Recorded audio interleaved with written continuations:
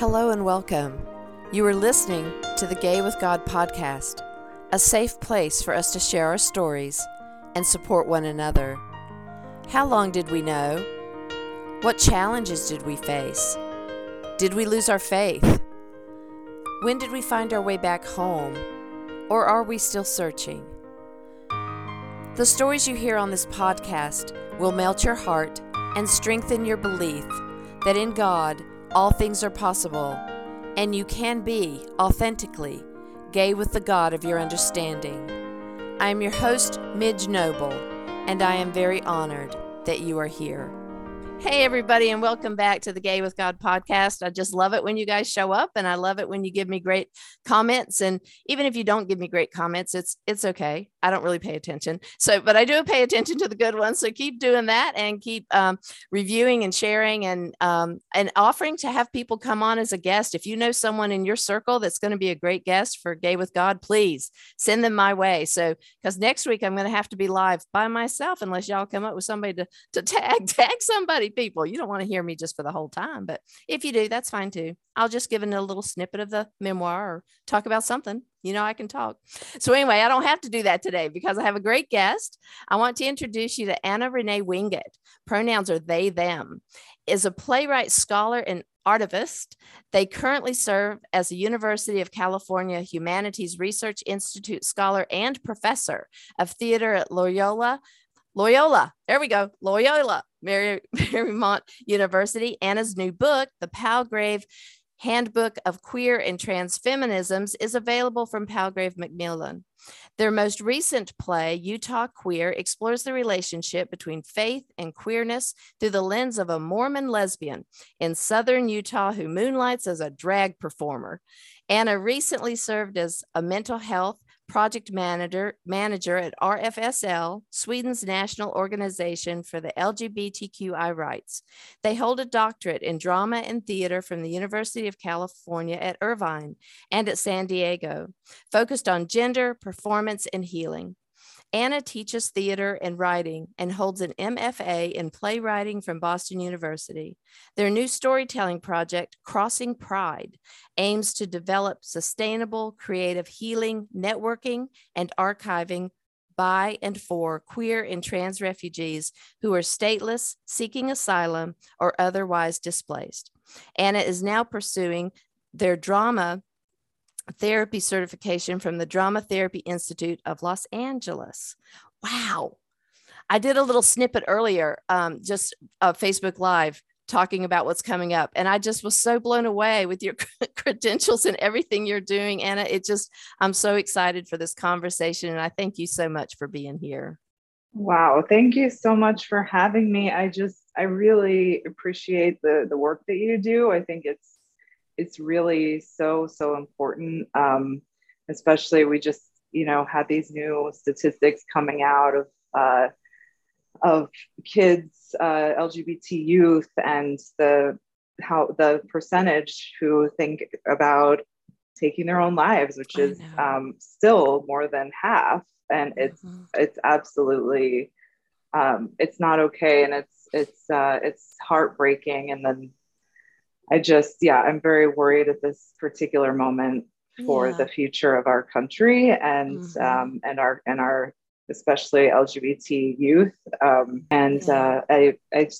think the message that you not preach, maybe, or maybe you would say preach, but that you're delivering of like acceptance and that there's a safe space that you can have your faith and you can be queer, gay, whatever term you want to use. And that's so needed right now. So I just appreciate being here and thanks for what you do. Well, thank you. Thank you for all that. And I'm just honored to do it. I'm so glad that I fell into this at this time of my life and also at the time of the country, because more than ever, especially, you can't say gay in this state. Now we're going to take women's rights here, and we're in a very pivotal shift, and it's going to be a massive shift, and it's going to be difficult as we go through it. So your work, my work, our ministry, and I think it's all ministry when we're promoting love and we're speaking about love. That's ministry, because that is the greatest commandment, is to love each other and to support each other. You do that through arts and through, all of the work that you do. And I do it through this as much as I'm able. So we just have one disclaimer, Anna and I, is that Anna is babysitting a puppy, and I have a very scared puppy that is going through a storm with me right now. So if you hear anything, we're both fine. And we may cut it out, or we may just leave it in for your enjoyment if anything goes wrong. But I want to get you guys to know Anna better. So Anna, tell us your story. Thank you. Where to begin? But as I said, I love the topic of gay with God and just bringing together being gay and having a love for God, having a faith, because it was really something I grappled so much with from the time I was a kid. I went through a lot of self-loathing. I was raised Mormon. And I had a loving family, and I loved church, and I loved Mormonism, and I loved Jesus. Like from the time I was little, I went to girls' camp, and like I would be like the one seriously like concentrating on like the Bible stories, like and like not goofing off. Like I was like really into it, and during the sacrament, I remember like really taking that in, and like what Jesus like did for us, and all the love that he had for me. And I'm grateful for Mormonism, that as a kid, I always had somewhere to go. Like I had Jesus. I had, at that time, my Heavenly Father. I don't connect as much to that like image of God now. God is so expansive, is love. For me now, and I don't like to put limitations on an image of God, but from a very young age, like Mormonism did teach me, I was loved unconditionally by God. I'm a child of God, and of course there were like alternative teachings, other perspectives that I also internalized. But that was one thing that I'll always be grateful for. And I'll never hate or speak ill of the Mormon church as a whole. I have my, obviously my perspectives that I deeply disagree with on their policies and practices. But there's still gratitude, and I still have family and close friends and family friends that are very accepting of me. But there was so much pain when I first started having feelings for women. So I was identifying as a girl. I identify as non-binary now, and I use they, them pronouns, as you said. But I started to have this attraction for women, and it started, it was like impossible in the 90s, like an impossibility. I couldn't even, I wasn't even grappling with it at first, because there was so much denial, right? So in the 90s, the context being AIDS outbreaks, and like anytime, whenever you heard the word gay, it was in conjunction with AIDS. Yep. And that was, of course, very strategically done in the media. And so I really, my first impression of gay was that it was a disease. And I was, like 9 or 8 when at that time in the early 90s. And I was like, that's I mean, that's bad. Yeah, right. I'm never gonna be that. Yeah, like that. I gotta stay away from those people. Right. And you don't want to catch whatever they have, just terrible. But so, I mean, even when I started noticing feelings, I didn't understand what gay was, and I didn't understand like that attraction could mean anything about my identity, because Right. my identity was so caught up in being a good Mormon girl. Right. But at the same time, I grew up in California in the Bay Area. I was I was discriminated against a little bit as a kid because in the Mormon church, because I was raised by a single mom, and like family is everything to Mormons. And like my dad left with his 4 kids from a previous marriage and moved back to Utah. And he came from this big Mormon family. Wingate is a very Mormon name.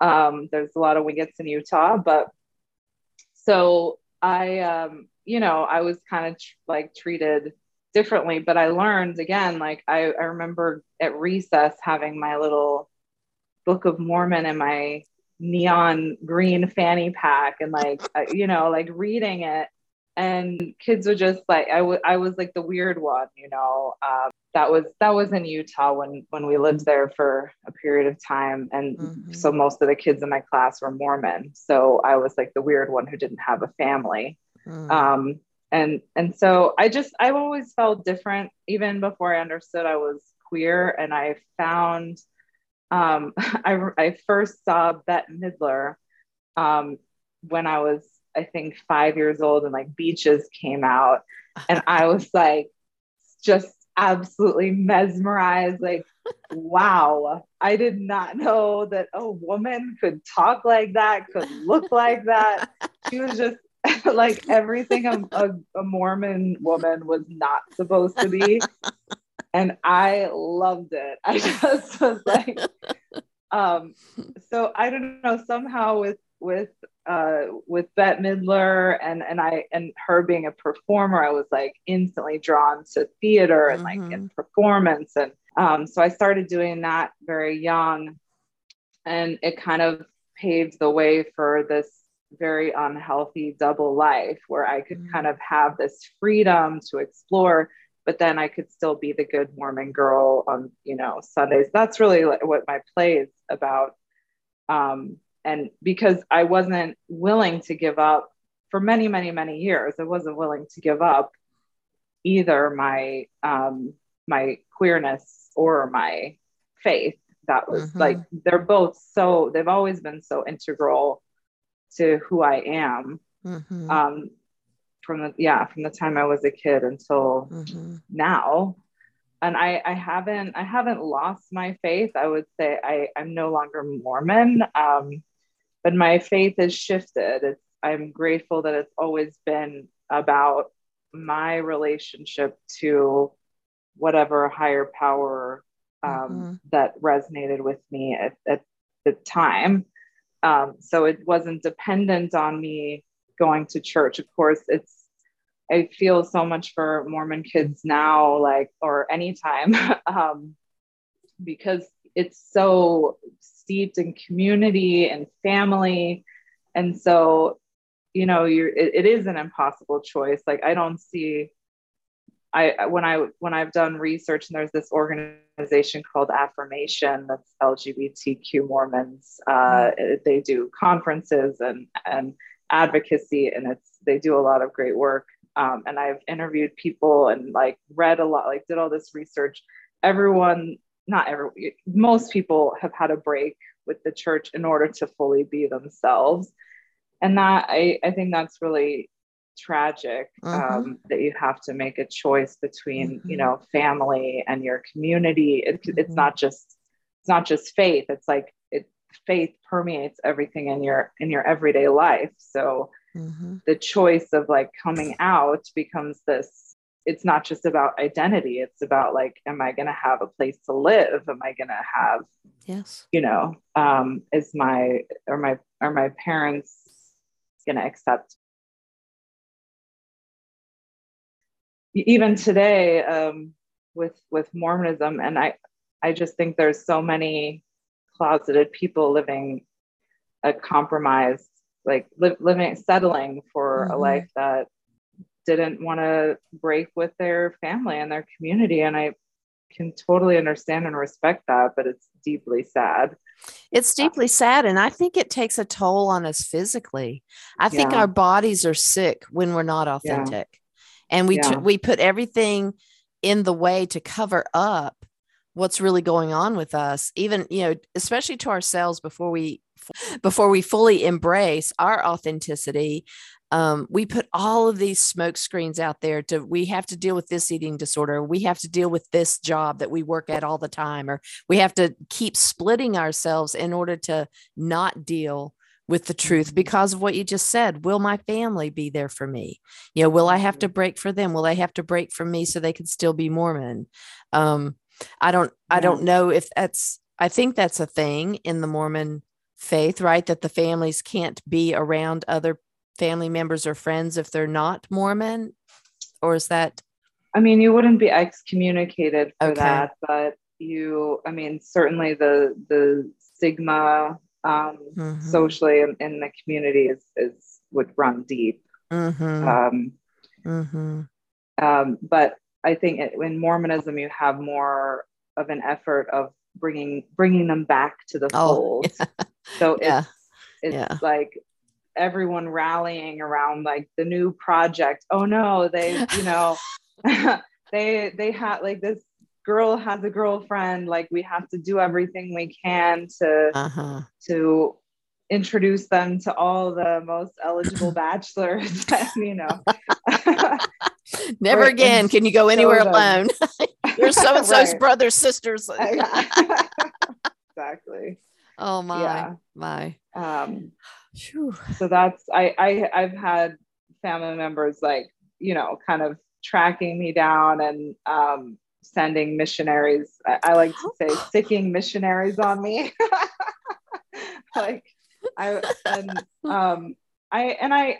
understand it. I am like I'm past the place of being angry about it because I know that it doesn't always come from love. It certainly sometimes comes from judgment and hate. But I think with some of my family members, it's like I know that they think that what they're doing for me by sending missionaries to me is an act of love and concern. And so I just kind of, pray for them and try. We got battling prayers going on. Save her. I don't need to be saved by that. Right. Oh my gosh. We'll see who wins.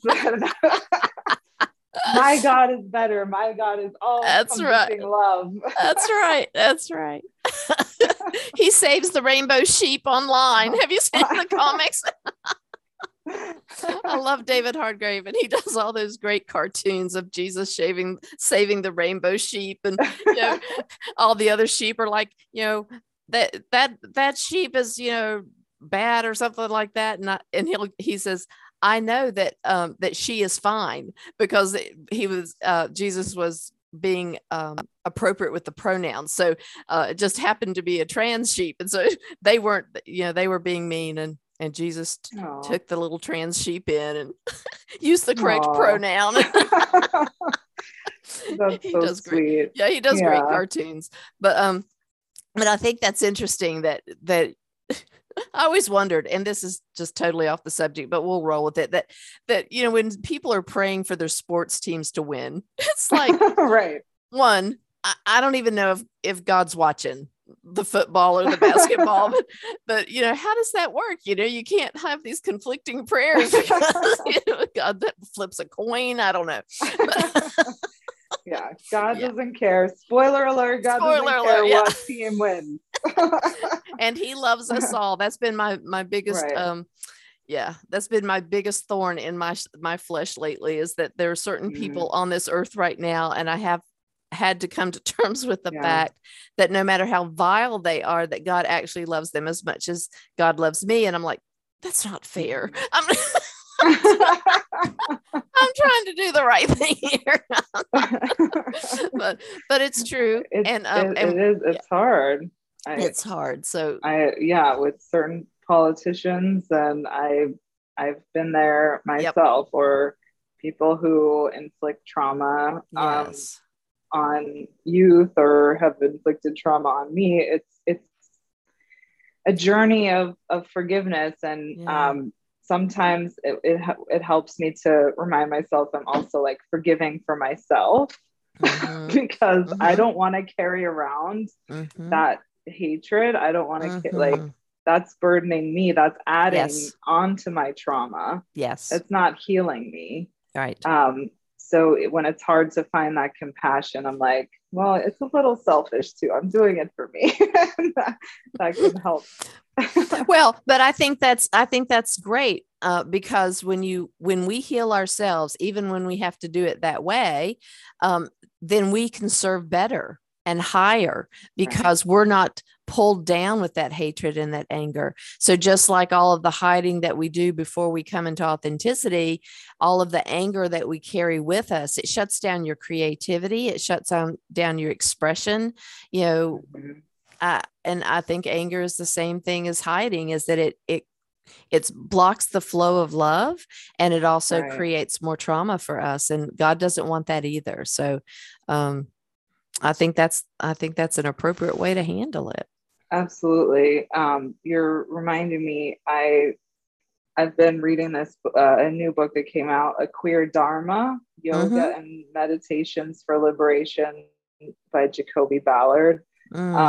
And there's a whole chapter on forgiveness. And but what the book is doing is like kind of in looking at the yoga community and looking at the social justice community and kind of what they can learn from each other, and how, you know, social justice communities often like making itself sicker. I mean, of course, there's many different communities than social change and social justice, but when you're fighting from this place of like, I was traumatized and I have this anger, there eventually you hit a wall and you get sick, and you can't keep it up. It's not sustainable. The anger also bleeds out into maybe with your family or loved ones.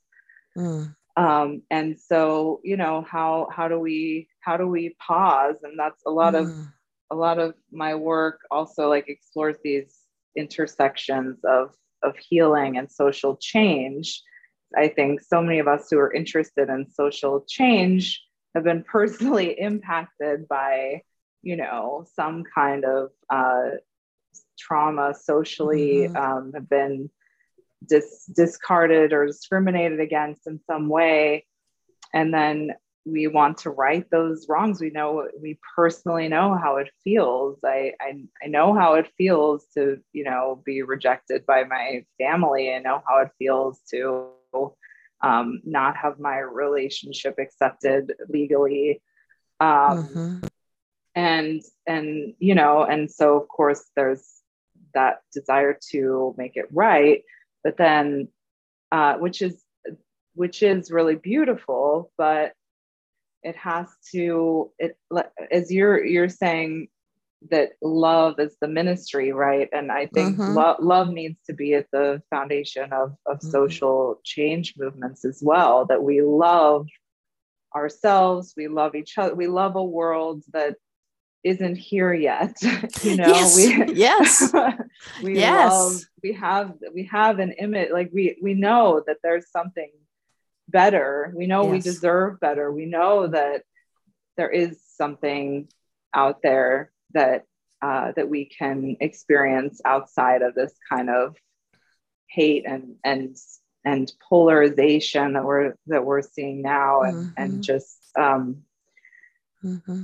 there's something else. Like there's something, I think, in all of us that rejects that, and we don't always know what to do with that. But I'm really learning, and this is kind of personal and professional, but to pause and accept, and not be, there's a time for acceptance and a time for resistance, I think. And like pausing and accepting the reality that we're in, there's kind of this surrender, and that's when you can kind of open up to whatever your higher power is, and to that higher love that is greater than ourselves. And from there, then it's like you're your resistance isn't about your small self, but your resistance is like opening up to a greater fight than yourself, and I think that comes from, that's like bringing more energy. That's like that's not the kind of work that's gonna burn you out, but it's not easy. I mean, I've had 3 big burnouts. I tell my students all the time, because they come with all this like passion and wanting to change things. I'm like, I'm 37. I've had 3 burnouts, medical burnouts, where I've, because I've just thought I could do it all, and that I had to do it all, and that my value hinged on doing it all. And it's been a lot, a lot of learning, a lot of humbling, and accepting that I think it goes back to my Mormonism, like that I wasn't worthy of God's love because I was, doing the wrong things or thinking the wrong things. And it's like, it created this like void, or this sense of self that was very small. And I spent a lot of my therapy and adulthood and like work and just trying to open up. Like, I think receiving love is like the hardest thing, especially when we've been told we don't deserve it. Or maybe we haven't even been told, but we've been shown that again and again, as LGBT people, or, folks of color, or disabled people, or whoever's not cis white straight Christian man. So we have to really work to remind ourselves of our that we are worthy, and of that love, and that we are. I mean, I think that's actually who we are. That's what our soul is as well. Yeah, we're not. That's like we shouldn't get too metaphysical, maybe, but like that's another podcast. But. That's right. Well, but I totally agree with everything you're saying, Anna, because we steal ourselves away, sort of like when we were realizing way back then, when you were 8, you were 9, you were like, oh my gosh, Bette Midler is the heat, and I'm feeling a little heat just looking at Bette Midler, and and that's bad, and that's wrong, and I've got to shut that down. We go through so much trauma to shut it down, put it away, lock it up. But even though we lock it up, it's still present. And it's like one of the apps on the phone. You may not be using that app right now, but it's running in the background, and it's still sapping the energy. So as long as we have that going on, then we are keeping and walling that away so successfully that we don't receive the good stuff.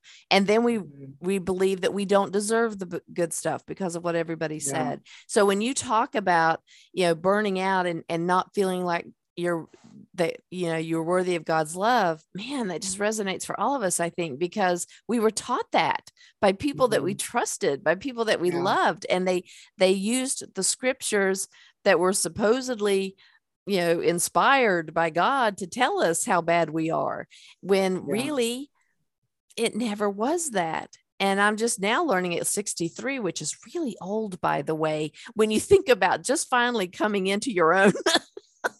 I mean, I've known I was gay, but I haven't been able to embrace it without all of the yuck, the inner homophobia, or the doubts. And every time, a new person sits behind the big wooden desk, they can give us rights or they can take them away. And, and now let's just pass laws that say it's going to be a law now that we're all bad, So all of that stuff keeps us from just believing 100% that it was always God's intention that we have diversity on this planet. But it kind of got messed up when the first need was to propagate the earth. So, I'm going to give you Adam and Eve, but that doesn't mean that later on I won't say Steve's fine too. It is it's God. Not like we need more people populating the planet. That's right. I just think it's so funny to think that God is static. This is it.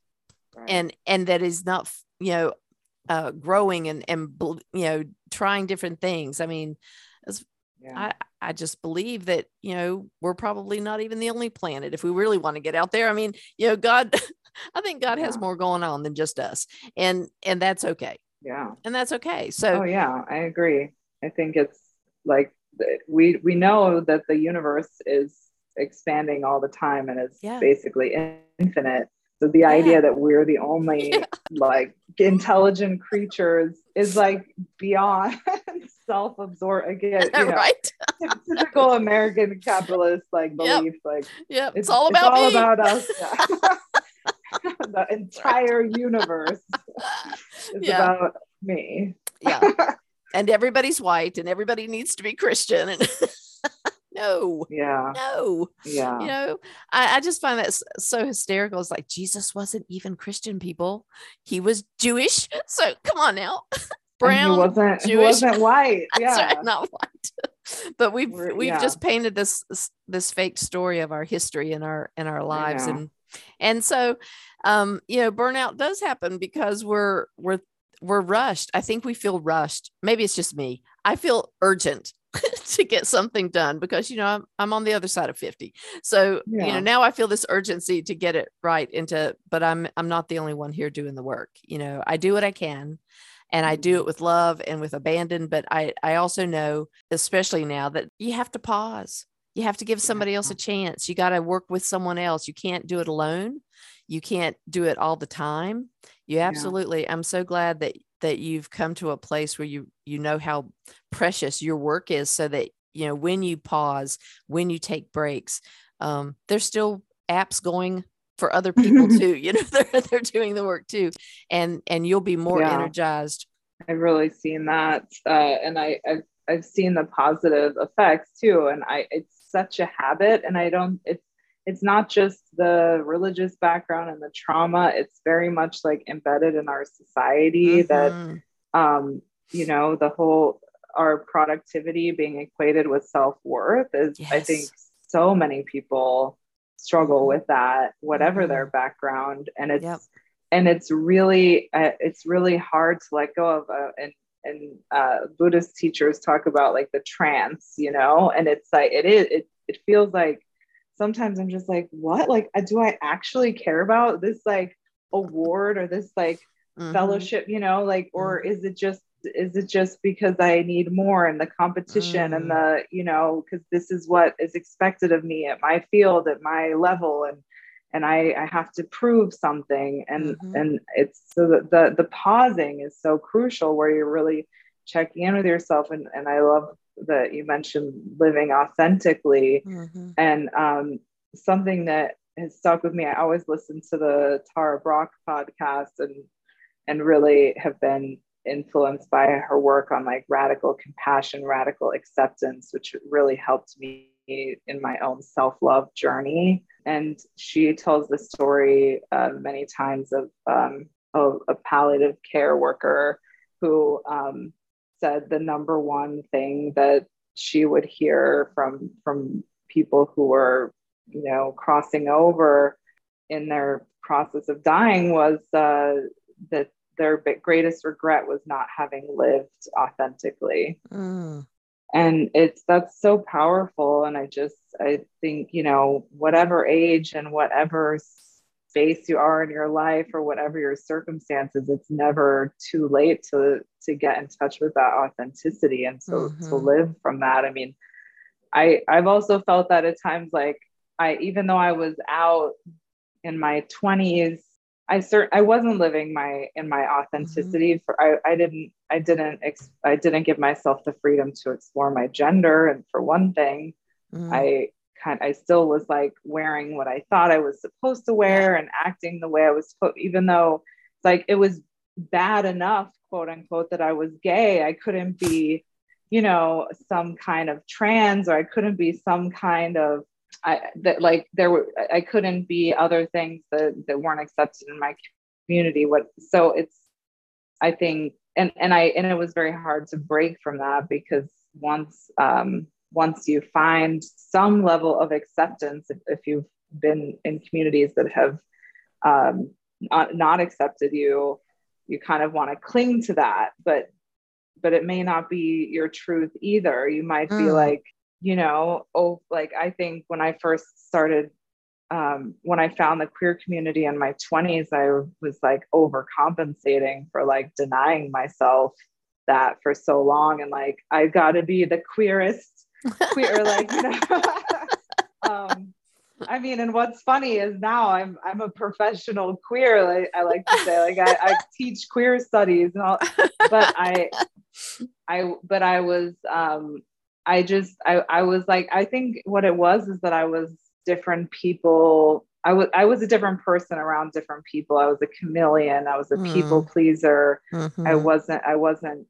I didn't really know who I was. It was kind of like, I'll be who I am is wrong. So I will be whoever you need me to be in this moment. And I can Mm. shape shift and Mm-hmm. um and and then the thing is, you get praised for that because, if you're a people pleaser, people like that you're agreeable and they like that you're nice, and Yep. you'll go along with whatever you want, that they want you to do. And they want you to be easy like that. They don't want your truth. Yep. So it's Yep. really difficult, but it's been to the more and more I can step into my truth, which for me has also been a sobriety journey, I will say. Um, and I was using, alcohol as a way to hide from Mm-hmm. my truth. I think that's also a very common story.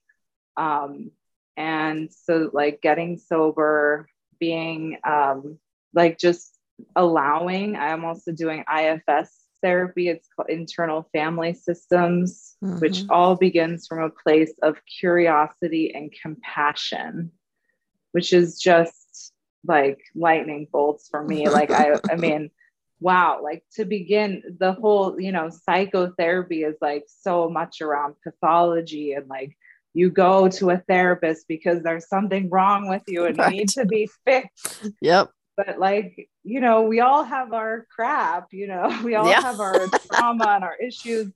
So it's, if you can like actually approach your healing journey from a place of curiosity, like, oh, that's interesting that this anxiety is coming up. Well, I wonder what it's trying to teach me. I wonder why Mm-hmm. it's protecting me from something. Let me dig a little deeper. And IFS and drama therapy are really about like accepting all these different parts of ourselves, not compartmentalizing, but it's a process of integration. And like, there's a place for, my scared inner child that felt abandoned at age Mm-hmm. 4. There's Mm-hmm. I don't need to exile that child. I can invite them in, and there's a place for them. There's a place for my anger. There's a place, it's just about um, giving them space. It's listening and offering compassion and trying to understand, rather than just going to judgment and hating these parts of ourselves, which just ends up, perpetuating what we don't want, and Mm-hmm. adding more suffering for ourselves. Mm-hmm. Yeah, that was beautiful. I love the part where you talked about overcompensating and wanting to be what everybody else wanted you to be. How exhausting is that, right? Yeah. How exhausting is that? And it all comes from that tender place of, please, like me because I don't think God likes me. And Yeah. when you get to that place that the one person or the one entity that we should be able to believe in and to feel solace, like you did back at the girls camp, you were so understanding at that point that you were beloved, and then Mm-hmm. everybody else marred that and got it to a place where you weren't sure. And I'm so glad that you're on the other side of that, and you still recognize that the journey can't ever be over because everything's a trigger. There's always something else. Mm-hmm. It's like, Oh who yeah. knew who knew that Roe versus Wade would go. I mean, no matter Yeah, where you I where know. you feel or where what you think about that as a topic, it's still the bigger story is that nothing is sacred and nothing is in cement. Mm. So that we're always teetering on the edge of something that could be catastrophic, especially for our community. Yeah. That, Yeah. and you see it in the posts right now. You see it in the fear is coming up and using our biggest cover up emotion, anger, Yeah. because we're feeling vulnerable and shakable Yeah. again. Right. And now everybody's just getting pissed. And as we talked about love, this is the time where if we can pause and just remember that if we stay connected to the love, we can advocate. But if we do it with too much harshness, we're not going to get where we want to go. There, Right. and I don't know where the balance is. I know that the pacifists, did their best back in the day, and change happened, but a lot of people died, making change. And so it's just Right. like I said before, it's such a huge shift. And being able to stay in your truth and get clean and sober and dig deep and find that trauma connection that we all have, and work toward easing that up and bringing acceptance to all the feelings, because there were no wrong feelings. Right. We were not wrong. We're still beloved.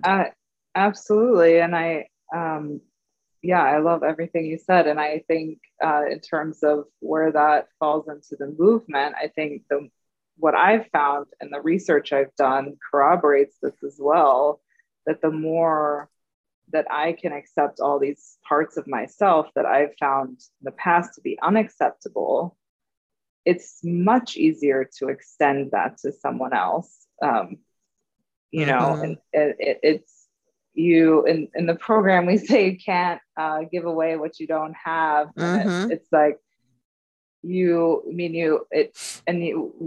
always hear this image too of the putting the oxygen mask on yourself before somebody else, but it's it's true in so many respects, that if you're taking care of yourself and your own trauma, and not stopping there, because you don't live in a vacuum either. We're connected to our world, our community, our family, our society, and I think we have those of us, especially who have some degree of privilege, have a responsibility to do something to make things better, and from a place of love, like the way you would fight for your brother or sister if they were going through something challenging, right? But you need to find it within yourself first, and for me, that's also what my meditation practice does every day. It's like kind of bring that connection to myself and connect to my higher power, and remind myself like I belong, I'm loved, I deserve to be happy, to be loved, to have a good day today. And then that kind of is my armor and empowers me to go about and do the work that I do. And that helps give me the power. I work with LGBT refugees, which has been very difficult. And, there's so much complex trauma. They've escaped their homelands because they were in danger of being murdered, or had been narrowly escaping death just for being LGBT, and are seeking asylum, in other countries. I would, push myself. I didn't put myself first. If I skipped my meditation, or if I did something because I would tell myself like, well, their issues are more like their life and death. They're dealing with real tough like stuff way more than me, right? So it was like very easy to kind of spend more time and energy on helping, and neglect my own healing work. And very quickly I could see how that would it just didn't work. I had less and less to give them, and I was energetically. I remember, like, I would get comments sometimes like, you look really stressed out. It's like, that's the energy that I'm bringing. What, like, they don't need more stress in their lives, you know. I don't need stress. Like, why am I bringing that with me? Yeah. Why am I allowing this? Really, it's that healing, and kind of commitment to your own, self healing, self love, self acceptance. I just think it's crucial, no matter what you. And then the same would be true with, if you're a parent. I'm not a parent. I'm, you know, a dog parent, but it counts. It counts. Yeah. But you know, you don't have it. You need, it's so crucial to have that time where you're recharging and connecting to whatever your. I love that you put on your website, like, and you say God of your own understanding, because they because so many of us have been, you know, forced to see God as this, like, this white man in the sky, who's, you know, he's gonna whomp you. He's gonna whomp you. Right. Well, and as you were talking, I was thinking too that when we get out of our groove, our healing groove for ourselves, whether it's meditation or yoga, whatever we're doing, and even our spiritual practice, you know, whether that's whatever that spiritual practice is, when we let that go, the only thing we have to fall back on is our history of coping. And for someone with addiction, or some addiction history, or someone with self-loathing history, as soon as we start seeing that we're not showing up the way people expect, or we're not giving as much as people want, then we go back to doubting ourselves again and our worthiness, and we go through that whole loop. And then that's when we're in trouble. We're in a lot of trouble. So, you know, I think it's, you know, what do they say, that the HALT method, if you're hungry, angry, lonely, tired, you better watch out, because you're going to relapse, or something's going to happen. And even if you're, you know, don't deal with addiction, you're going to relapse into hating yourself, or you're going to relapse into hating others, or, you know, just thinking that God's not there for you. And that's never been the case. You know, this is a human problem, not a God problem. You know, God never walked away. I did because I was confused and scared and angry, really angry. And, you know, using the word God only brought up images of abomination and me going to hell. So I didn't use that word for the longest time.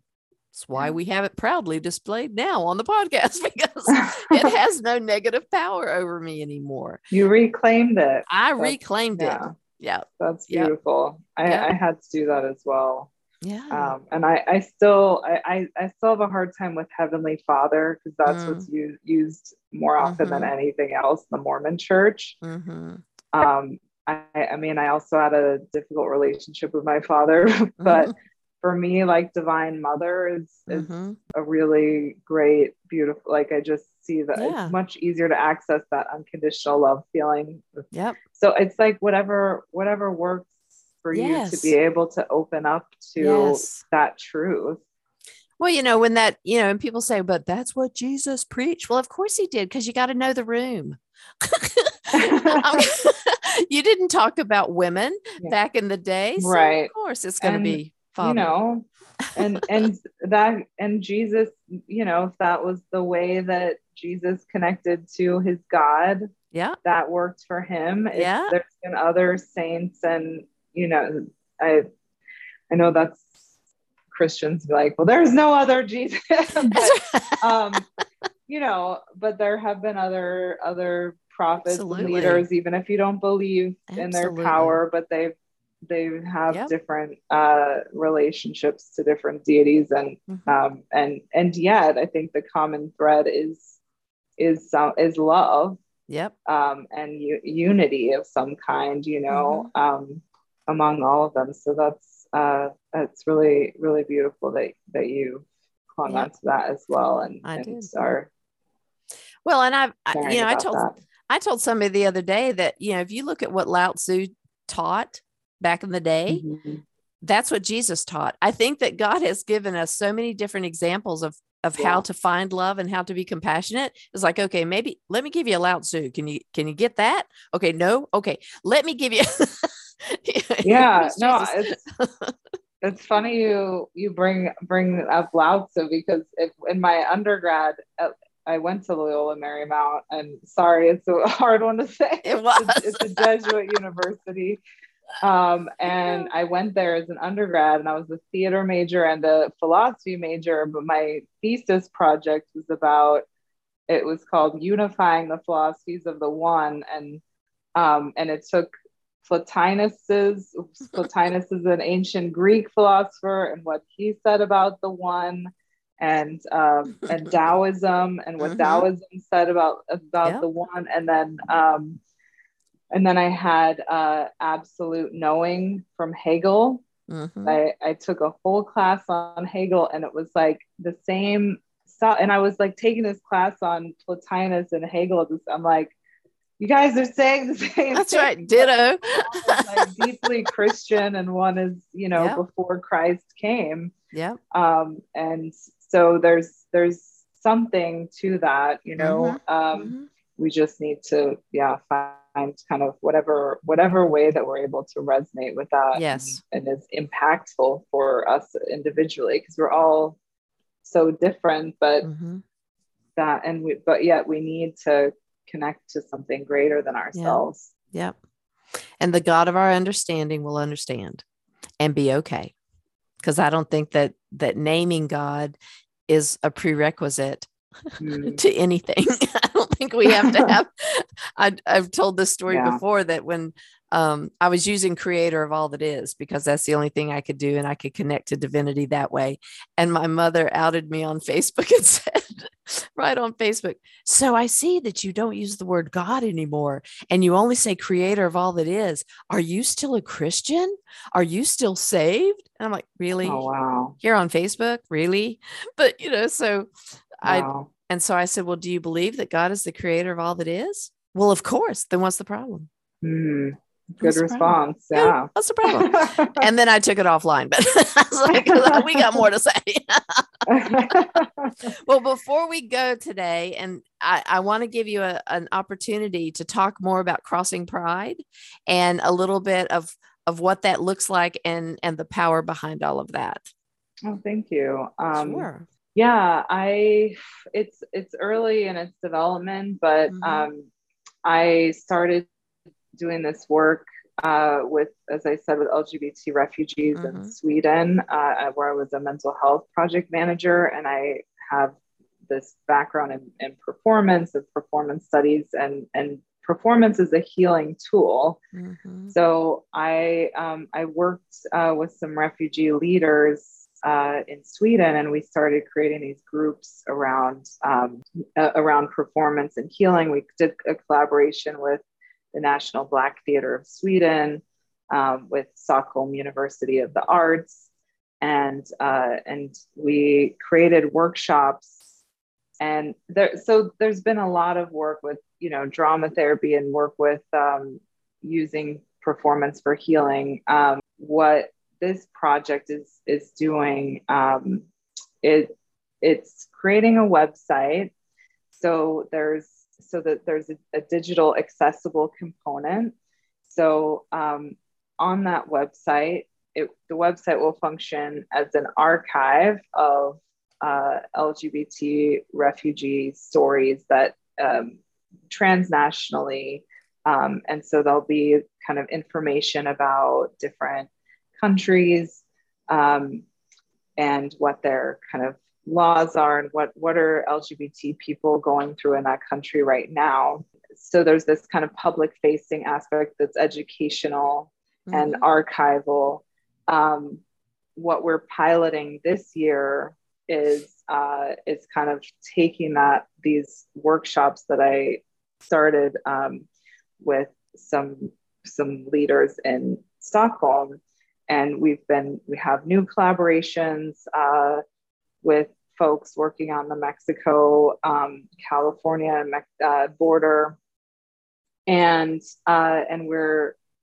we want to create a series of workshops that is allowing for creative expression of self, of storytelling that is truly coming from your own desire to share your story in whatever way you need to for the queer and trans refugees, rather than for state mandated purposes. So it's not so much about the product of getting the story or having a performance. It's really focused on developing a process that is community building and healing for local groups, and then kind of sharing that knowledge transnationally, and then having a platform where these groups can also get to know each other. Maybe refugees from, for instance, Uganda could, who are like in a difficult situation, will learn something and be able to find somebody in another location who's already migrated. So there's that kind of support network. And then also that there will be stories on for whoever wants to share, and whoever is, there's no pressure on whether they want to share it with the public or not. And there's also going to be opportunities to donate to different groups that we're collaborating with, organizations who are doing really important work with LGBT refugees. But yeah, I mean, over 70 countries today still criminalize same-sex intimacy. And there's a lot of people at risk. Of course, just because it's legal in the US doesn't mean that we don't have danger here. Absolutely.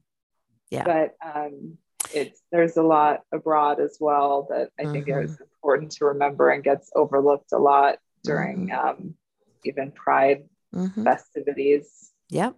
The priest at the Episcopal Church where I go is offered to do a Pride Mass for us tomorrow evening.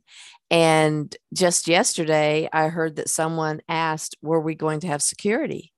And I'm like, And I have been thinking about that since he offered. And I said, yes, because I run a LGBTQ group here, a meetup group here in Asheboro, North Carolina, one of the reddest states, little reddest community you could be. But, and there's been questions about that, in 2019, back when life existed,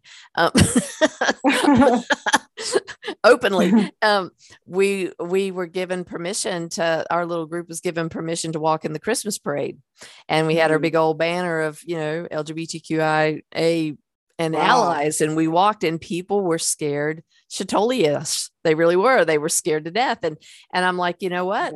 And so we had several people that had been in law enforcement, and they walked with us, and they were watching, and they were, scanning the crowd and all this kind of stuff. But it was like, wow, I'm somewhat naive, and I'm somewhat not. Like, I had thought about it. I was aware of it. I knew that there were the same people who were with us during the parade were going to be at this mass tomorrow evening, but some people are afraid to come. And isn't that a shame that you would be afraid to come to a church that is open and affirming and loving and inclusive, to have a mass and a celebration, because people are nuts. And they don't, they think they need to hurt us. But it's true. I mean, I actually, I'm in New York right now. I live in California, but New York just changed the gun laws, so we have open carry in New York now. And they came, and that law changed the day before Roe v. Wade was overturned. And then Pride was like the next day after that. And I did not end up going to Pride. I felt, with the gun laws you had, in Oslo, they just had an attack on a Pride parade there. And 2 people died and like 20 were injured. And I mean, Oslo, like Norway Yeah. is supposed to Yeah. be one of the safest Yeah. places to go. They take refugees from other countries, like on the basis of being LGBT. It's a crazy, scary time, Yeah. and there's a lot of anger, a lot of Mhm. hate, and Mhm. I think, not to say don't go to the mass, Yeah. but Well, like, you could, we have to live our lives. yep. And I think it's awesome that they are having that mass. Yeah. Yeah. Um, but these fears are also Mm-hmm. real. Yes. Um, Yes. Caution is important. And I believe in that too. We have to take care of ourselves, whatever that looks yeah, like. And who's ever there, I will embrace whoever, comes, and I'm going to be there. And yet, I'm nervous. I've always been yeah. nervous about going to a pride parade because I Mhm. know that there's always somebody that can show up and Yeah, do damage. But it is in right. that fear that we all light workers, and I call all of us in ministry a light worker, that we are always subjected to the dark side, whatever that dark side looks like, Right. and whatever that is. And yet we will persevere no matter how many get knocked down. We're going to persevere and live in the light. Yes, Live in the that's beautiful. light. Well, I wanted to also give you the opportunity for the final question that I usually ask folks on the podcast is, what is the one thing you would want to say to someone else who is coming up and going through some of the traumatic experiences that you had, whether it's the same or different, but that's really searching and feeling like they're not loved and that they're not worthy? What could somebody have said to you or done for you that would have helped ease that pain? And you can feel free to offer that to the listeners who are maybe still in that space. That's a beautiful question. Thank you for asking that. I think it would have made a huge difference. It's so simple. It's just to be told you're okay. Mm, You're enough, mm, and you're okay. That, like, just that yeah. there's absolutely nothing wrong with you. Mm-hmm, You are as God intended you to be. mm-hmm. I mean, that would have had particularly strong weight if family members could say that to me. So if you have, Yeah. allies who are or like Yeah. people who are struggling with kids or Mm-hmm, loved ones in your family, yeah. I think that's all I really wanted to hear, is Mm-hmm, that there was nothing wrong. There was yeah. absolutely nothing I needed to change about myself. The only changes I've needed to make in adulthood has been learning to love and accept Mm-hmm, myself yeah. exactly as I am. Yeah. And that's what people are afraid of you Mm-hmm. figuring out, because there's so much power in that. You Mm-hmm, can That's the faith that moves mountains. I mm-hmm, mean, like, if you can love yourself and realize that all the hatred, all the noise is lies, and mm-hmm. Mm. is not of the light.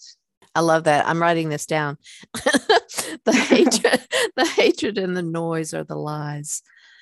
That's beautiful too. Yeah. Yeah. Oh, that's good. That's very good. Thank you so much. Thank Thank you for you. that. This has been a Mm, very inspiring and uplifting conversation. yeah. I appreciate you having Yeah. me.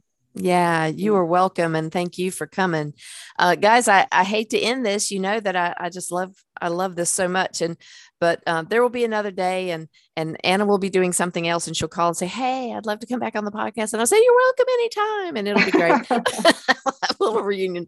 But anyway, thank you so much. And thank you guys, Thank listeners, you. for coming back each week, supporting, sharing, and subscribing wherever you get your podcasts.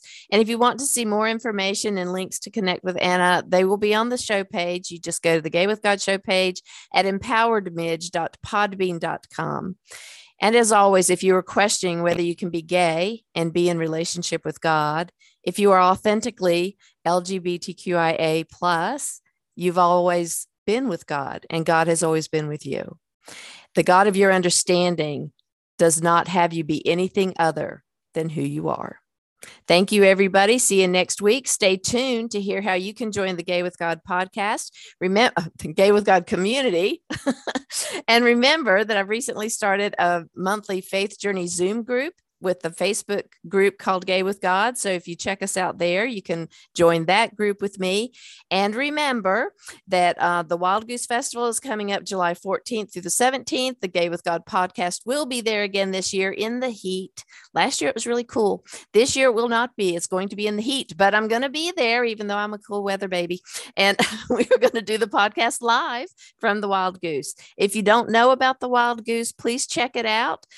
Just Google Wild Goose Festival. You will find it. It's an amazing, eclectic, diverse population of believers on all spectrums, and you will really find exactly what you're looking for, because everything is there. So you'll find something that will be akin to you. So if you need any support on your Coming Out Faith Journey story, you can go also to the show page, scroll all the way down to the bottom, and find out how to connect with me, and we can get into some coaching. So love you guys. Take care and see you next week. I want to invite you to become a part of the Gay with God community. How can you do that?